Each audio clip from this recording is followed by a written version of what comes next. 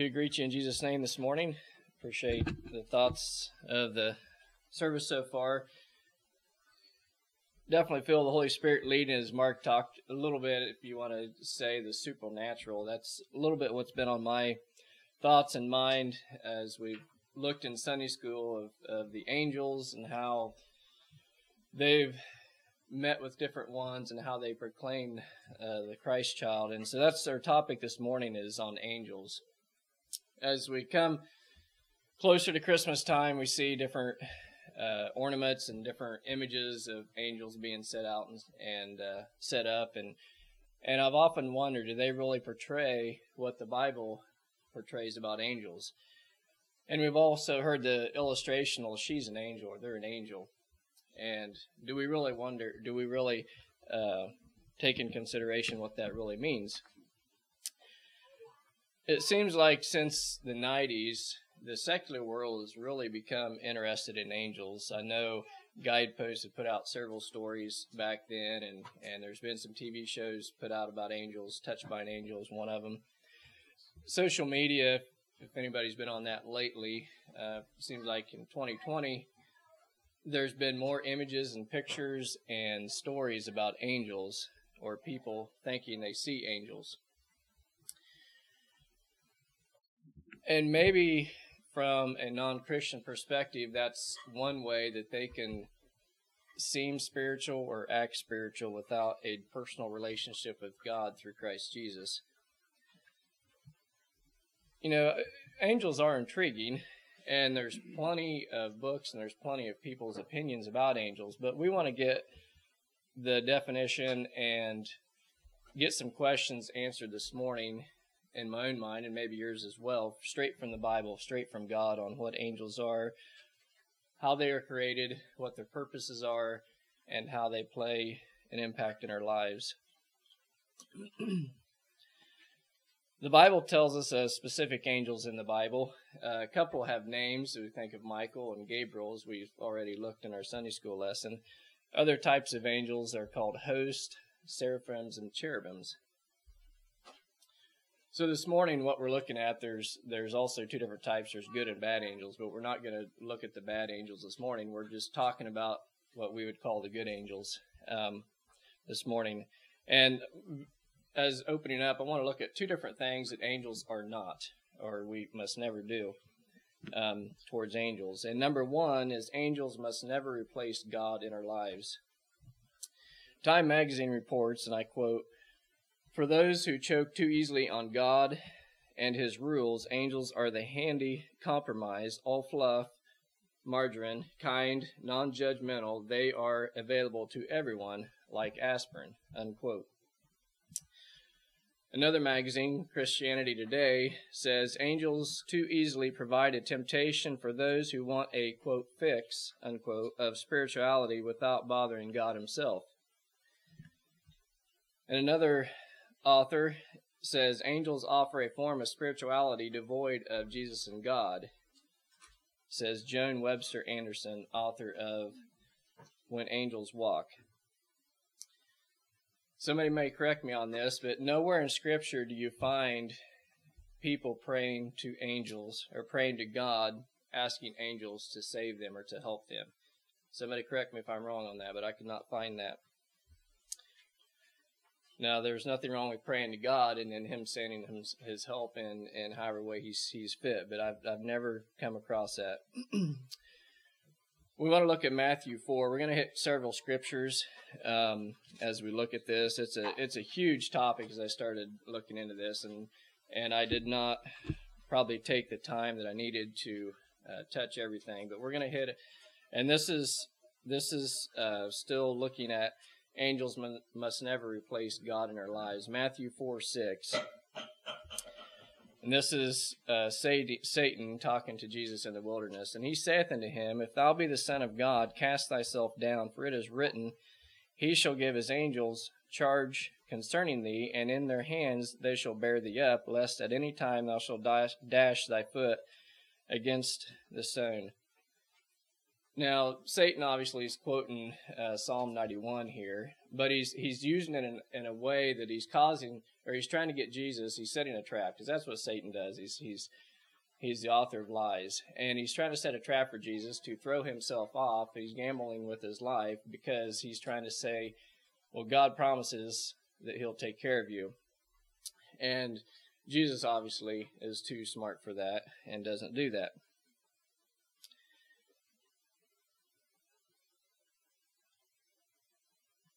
Another thing of we see people doing today, we see people directly praying to angels for different things, and we know that that's a form of angels taking the place of God in our lives, and we are obviously against that. We see some people as maybe comparing, making images into angels, or making angels into images like of animals or birds or different things, and we know from Scripture that that is not what right is all as well. And we also know that people don't evolve into angels. Angels were a created being, as we'll look at later on.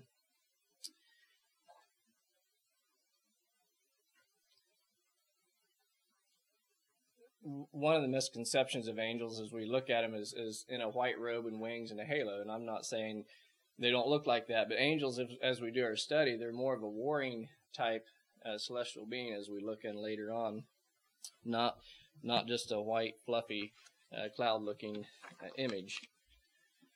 So number 2, as we look at what angels must not do, is angels must never receive worship. Colossians 2:6. Turn there real fast.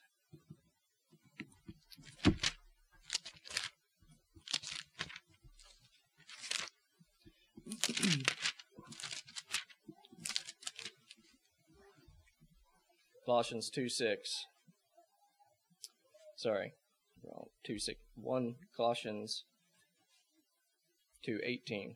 Reading the wrong one. 2:18. Let no man beguile you of your reward in a voluntary humility and worshipping of angels, intruding into those things which he hath not seen, vainly puffed up by his fleshly mind. So here we see Paul definitely saying that we're not to worship angels. Just as we was doing the study, one of the thoughts kept coming to my mind is, why are most angels invisible? Why do we not see them every day? And it could be that if we were, and I think I was talking maybe to a brother last week about this, if we were able to see the supernatural world, we would probably become scared, or we may worship angels. We humans are prone to idolatry, it seems like. Twice in the book of Revelation, John had encounters with an angel, and both times he went to worship the angel, and the angel said, "Don't worship me, worship God." And so we can take those in consideration as well. Never ask an angel for anything. We pray to God, and he sends the help we need, however he chooses. So those are 2 things that we see that angels aren't, or we shouldn't do to angels. And now we want to look at what angels are.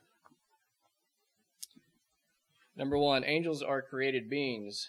Colossians 1:16.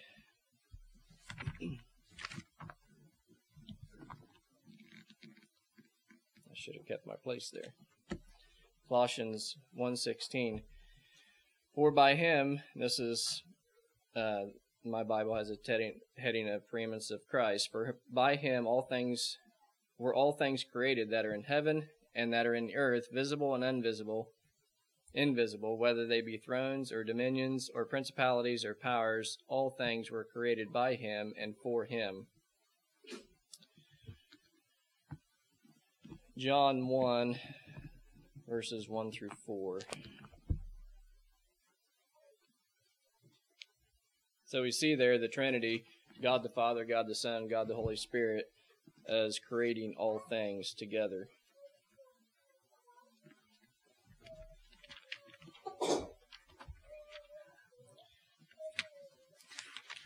Most of you can probably quote this scripture in John 1, 1 through 4. In the beginning was the Word, and the Word was with God, and the Word was God. The same was in the beginning with God. All things were made by him, and without him was not anything made that was made.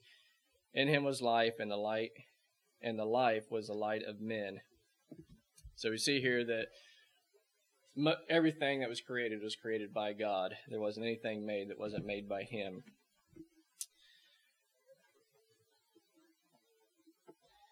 So, as created beings, when were they created? Well, we'll have to kind of read between the lines. Job 38, which is right before Psalms.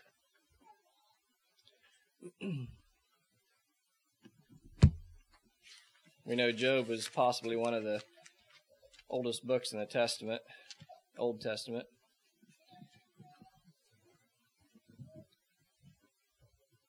Job 38, we'll read, verses 4 through 7.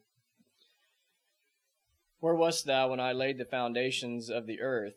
Declare if thou hast understanding. Who hath laid the measures thereof, if thou knowest, or who hath stretched the line upon it? Whereupon are the foundations thereof fastened, or who hath laid the cornerstone thereof? When the morning stars sang together, and all the sons of God shouted for joy.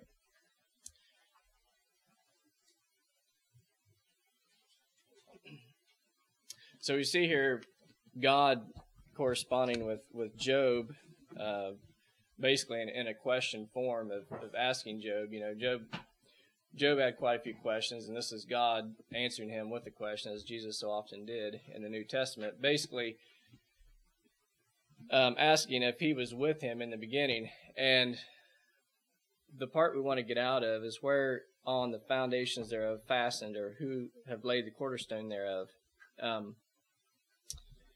The foundations of the earth were created in the second day of Genesis, and we'll go ahead and turn there as well. Actually, yeah, we'll go ahead and turn to Genesis 1, verses 8.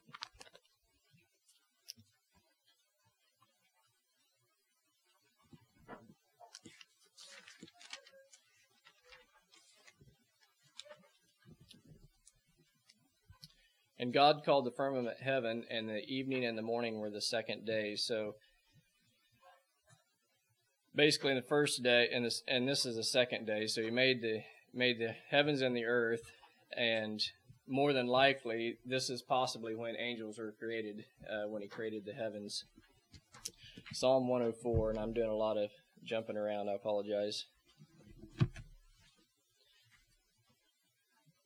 But I figure God's word can speak more clearly than me on this matter. Psalm 104, verses 4 and 5. Who maketh his angel spirits, his ministers a flaming fire, who hath laid the foundations of the earth, that it should not be removed forever. So again,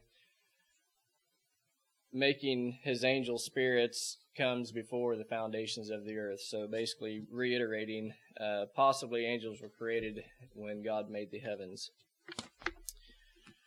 So as we look at what angels are, number 2, angels are innumerable. Innumerable. Hebrews 12:22.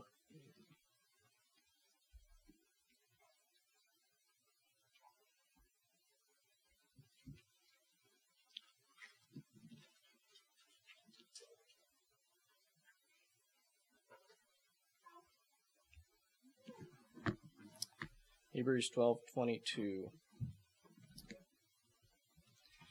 But ye are come into Mount Zion, and into the city of the living God, the heavenly Jerusalem, and to an innumerable company of angels. So there again we see that word, innumerable. Revelations 5:11 gives an account of how many.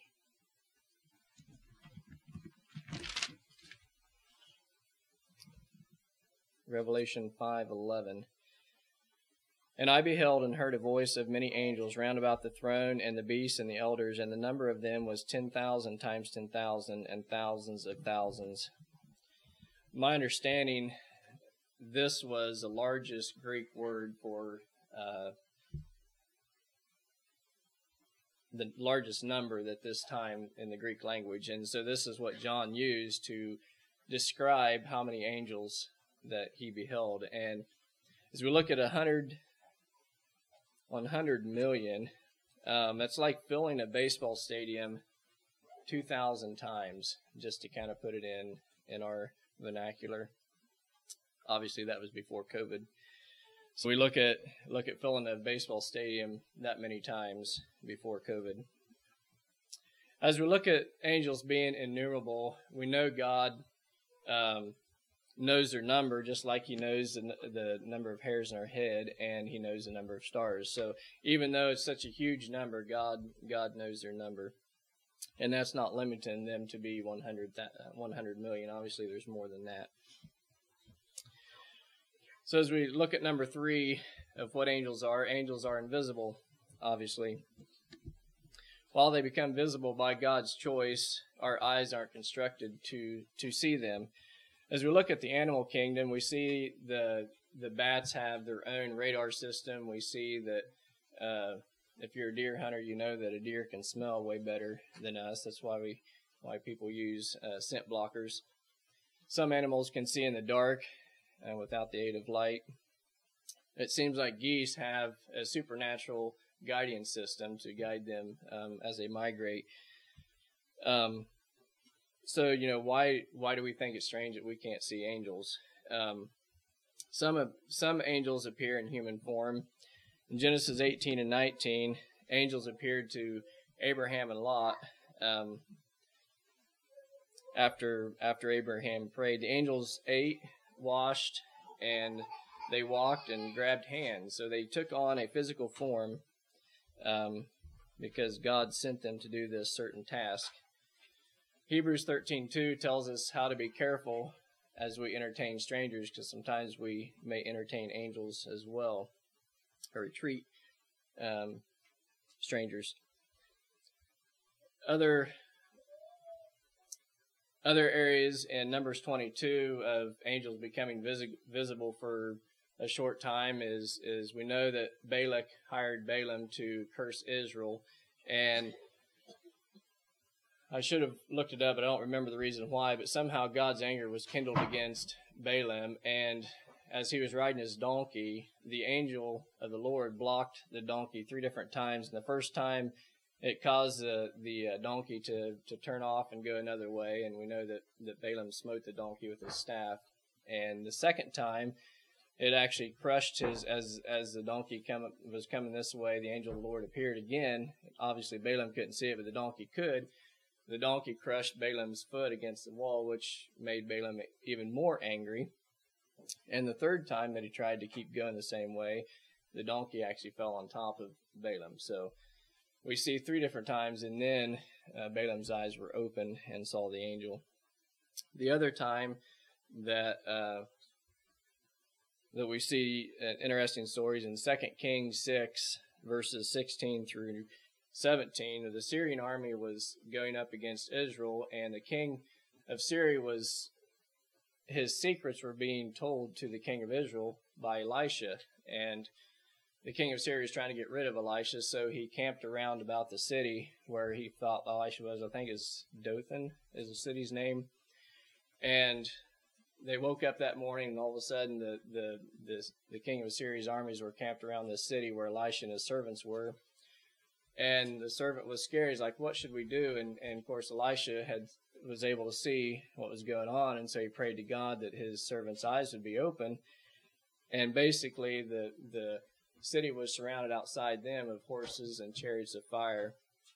And we see that the servant's eye, once he saw that, he understood why Elisha was not scared. Now, I've just thought about that as we look at the supernatural world. Our spiritual eyes can become open sometimes, and we can see God's hand help us in a mighty way that we know, kind of like what Brother Mark said, with God all things are possible. In our way of looking at things, it looks totally impossible to us, but through God all things are possible. So as we look at angels are invisible, there are times when God has opened the eyes of the blind, so to speak, and revealed his power through his angels.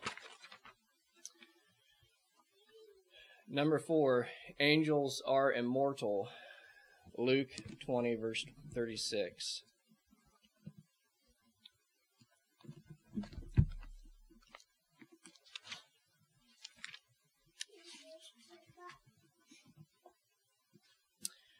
This is talking about the children of the resurrection. This is Jesus talking, and we'll just dive into 36. Neither can they die. That he's talking about the children of the resurrection here. Neither can they die anymore, for they are equal unto the angels and are the children of God, being the children of the resurrection. So here's basically relating to the angels that they will not die anymore. Angels don't have physical bodies like us. They don't become sick. They don't become bald. They don't experience growing old, developing aches and pains, and decay and die. The same angel that shut the lion's mouth with Daniel, which was named Gabriel, was the same one that showed up to Zacharias to tell him that they were going to have a son. So that was over 500 years had passed, and it was the same angel. So we see that they don't age.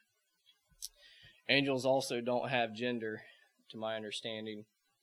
Number 5, angels are powerful.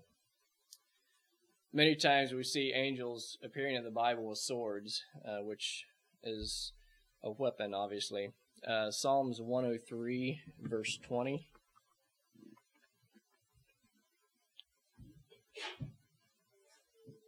Psalms 103, verse 20.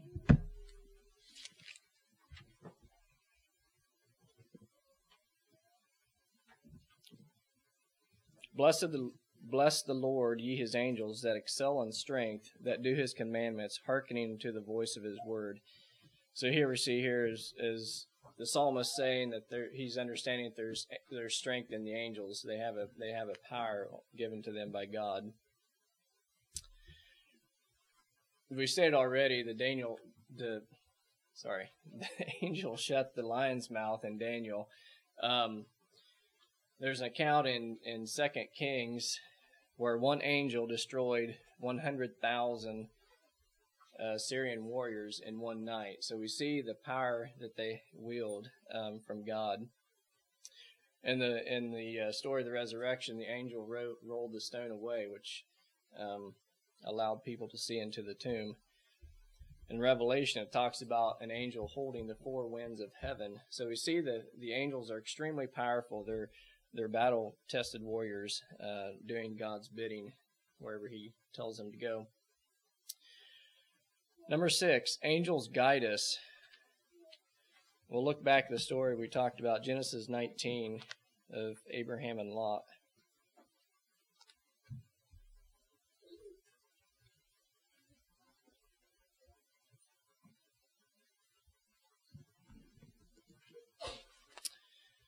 Genesis 19, verses 15 and 16. And here we see the reaction of a prayer. Abraham prayed for Lot. All of you know the prayer. He went down. Is there 50 men found? This is in Sodom and Gomorrah. He went down to, I think, 5. But here we see God sending his angels to intervene because of Abraham's prayer. 15 and 16. And when the morning rose, then the angels hastened Lot, saying, Arise, take thy wife and the 2 daughters which are here, lest thou be consumed in the iniquity of the city. And while they lingered, the men laid hold upon his hand, and upon the hand of his wife, and upon the hand of the 2 daughters, the Lord being merciful unto them, and they brought them forth, and set them without the city. So here we see the angels actually taking on a physical form. They literally grabbed the hands and the arms of Lot's family, and if you will, drug them out of the city, because they were not being prone to leave as fast as they should have. We know in the dream that angel spoke to Joseph to take his family to Egypt to escape King Herod. We have another way of angels guiding us. So number 7. Angels protect us. We've touched on Psalm 91, but let's just go ahead and read that. That was the one that Satan was quoting to Jesus in the wilderness.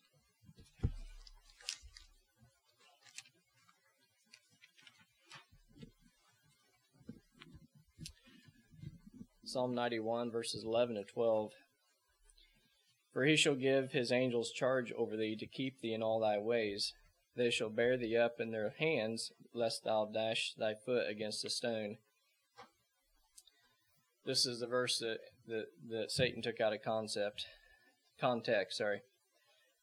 So there's many stories that we could have took out of the Bible to back this up, but I looked at different stories, and there's tons of stories out there on missionaries. I think one was already touched on Sunday school about how God intervenes in a mighty way. But I come across the story, and I'll just read it to you. This is a missionary, John C. Peyton.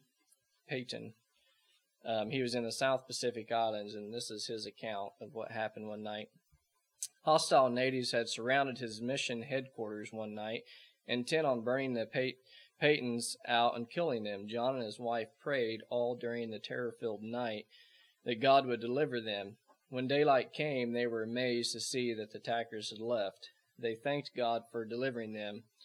A year later, the chief of the tribe was converted to Jesus Christ, and Mr. Peyton remembered what happened, asked the chief what kept him and his men from burning down the house and killing them.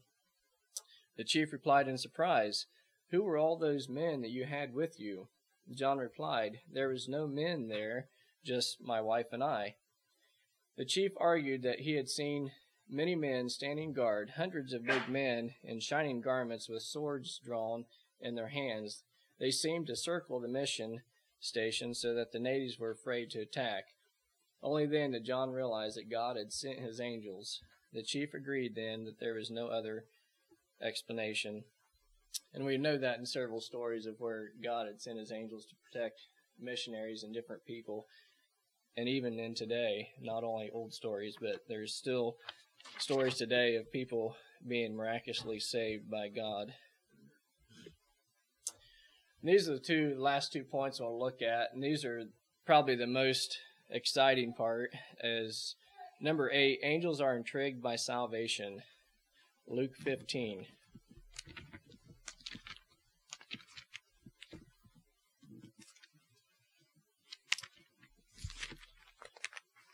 Luke 15, verse 10.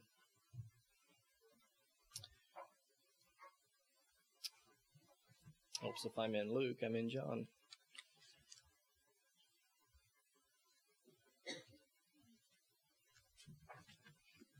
Okay, Luke 15, verse 10. Likewise, I say unto you, there is joy in the presence of the angels of God over one sinner that repenteth. And just let your mind wander for a moment, if you will, is just what that might look like. I know that we experience joy here on earth, but I realize, I just wonder what the joy that we'll experience in heaven will just blow our minds away. Another word for joy is rejoice. See, as we look at salvation, angels have no need for salvation. They're not sinners like we are. It says, although the angels rejoice when people are saved and glorify God who saves them, they can't witness, they can't experience the salvation that we experience as humans. And they can just only point to the redeemed and praise God.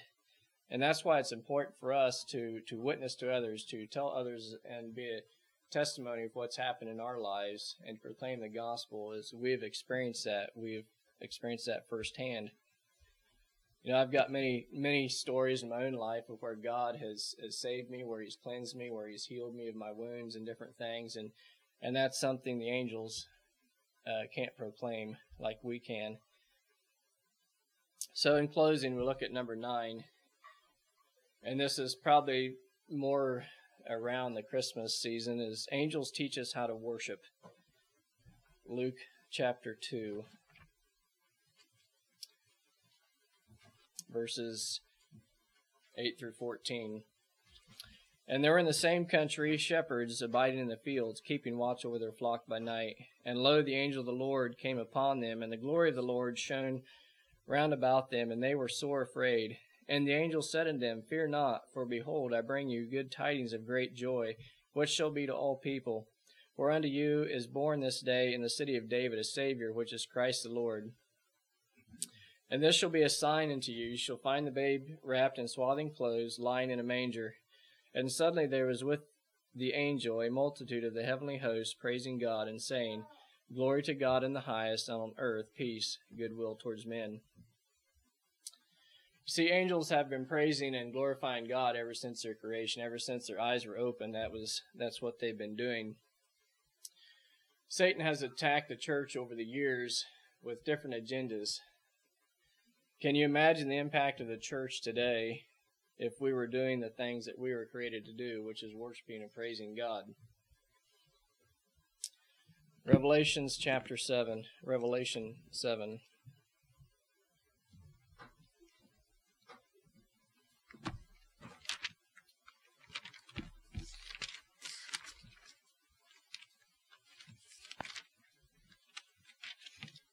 Look at verses 11 and 12. And all the angels stood round about the throne and about the elders and the four beasts, and fell before the throne on their faces and worshipped God, saying, Amen. Blessings and glory and wisdom and thanksgiving and honor and power and might be unto our God forever and ever. Amen. As we look at angels teaching us how to worship, if these celestial beings, awesome as they are, cry out to God day and night and praise of God, how more shall we? If these angels who are pure and splendid fall down before God again and again, how often should we?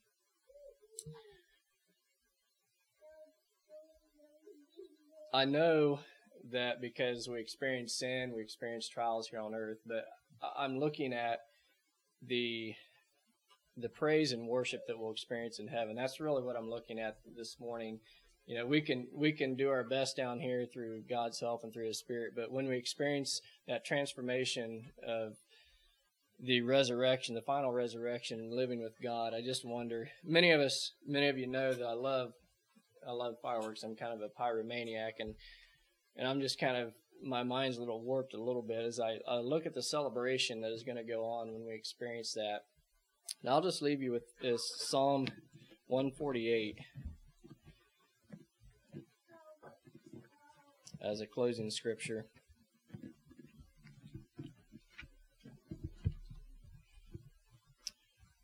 As giving praise, this is my Bible heads it as praise from the heavens. Praise ye the Lord from the heavens. Praise Him in the heights.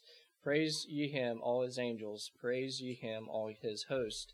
Praise ye Him, the sun and moon. Praise Him, all ye stars of light. Praise Him, ye heavens of heavens, and ye waters that be above the heavens. Let them praise the name of the Lord, for He commandeth, and they were created. He hath established them forever and ever. He hath made a decree which shall not pass. Praise the Lord from the earth, ye dragons and all deeps. Fire and hail, snow and vapor, stormy winds, fulfilling His word. Mountains and all hills, fruitful trees and all cedars, beasts and all cattle, creeping things and flying fowl. Kings of the earth and all people, princes and all judges of the earth, both young men and maidens, old men and children, let them praise the name of the Lord, for His name alone is excellent. His glory is above the earth and the heaven. He also exalteth the horn of His people, the praise of all His saints, even the children of Israel, a people near unto Him. Praise ye the Lord.